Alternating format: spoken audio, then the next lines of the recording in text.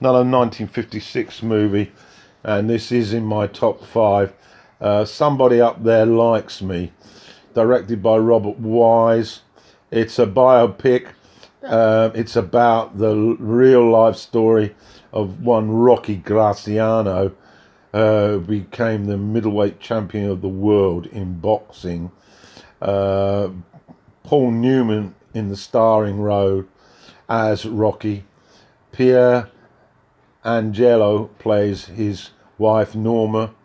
Everett Sloan plays Irvin Cohen, who's involved in his boxing camp. Elaine Hackard plays Rocky's mother. Salminio is a teenage friend, Romolo, and Nick Barbella, that's the family name, plays Rocky's father. So, oh yes, and Court Shepard plays Tony Zale. So what have we got? Well, we start in New York City, of course, with Rocky starting to walk down that perilous road to delinquency, involved in gangs, getting himself into trouble, committing minor offences which then become more serious, and as a consequence he ends up in reform school, comes out of that and then gets conscripted into the army, and he's got such an attitude problem, and his aggression comes out. He's like a cat on a hot tin roof. There's petrol inside him gets ignited at any opportunity of authority, and as a consequence, army life doesn't really take to Rocky. He ends up punching a captain, knocking him out, and then goes AWOL. Whilst on AWOL, he comes across the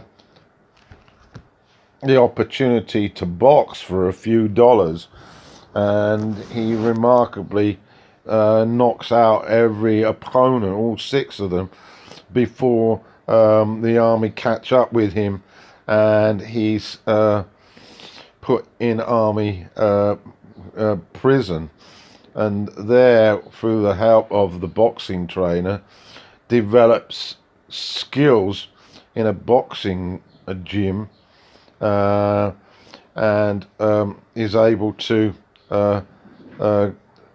develop the sort of restrained aggression that leads to his success as a professional boxer. And then we see his slow climb to the pinnacle, and that is fighting for a world title. So that's the gist of it.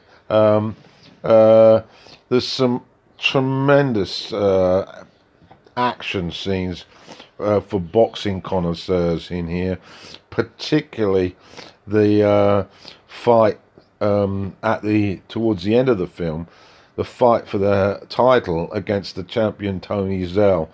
It's up there, not quite as good as Raging Bull, but it's pretty close to. We also witness he loses his license in New York and is forced to fight in Chicago. This is because he is put under pressure by a shady character to take a dive. Otherwise his murky past will be exposed to all and sundry about his criminal lifestyle and his AWOL. He doesn't die, but he fakes an injury and consequently loses his license. There's some harrowing scenes where he's put under pressure to take the dive. The relationship with his wife Pierre is told with sensitivity, and in the early stages Rocky is really not that interested in women, and she sort of makes a beeline for him, and slowly sort of his guard drops and he develops some real feelings for her. And there's the amusing scene when he reluctantly takes her home late at night via the subway, and it's a very amusing set of situations between Newman and the Pier Angelo. The movie is an absorbing look at the life of a down and out young boy from a poor part of the city who comes good with the help of a number of influential individuals. The relationship that he has with his father, which has been dreadful really. As a teenager, it was very much a case of sort of a big bum and a younger bum, and he was abused by his father, who was an alcoholic. Even after his success, he can't mend that fence with his father. His father's so entrenched in a rigid sort of view on life, and is a loser basically, that he can't take himself to celebrate with his son the success. And all in all, it's certainly one of the better movies, and the first movie really that was a big success in the career of Paul Newman. Now, Paul Newman, of course, he's one of my favourite actors. When he comes on the screen, I'm riveted to it. I watch all his movements, all his non-verbal actions, and his vocal delivery in scenes is very much akin to the working class type.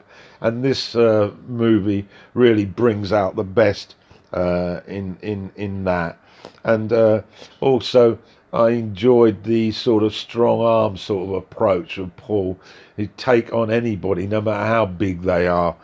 This sort of brave stupidity really is enacted brilliantly by Newman. So anyway, I would suggest that you go get a look at it, with particular reference to that fight scene at the end between Zale and Graciano. It's absolutely riveting. So there we are. Someone Up There Likes Me, 1956.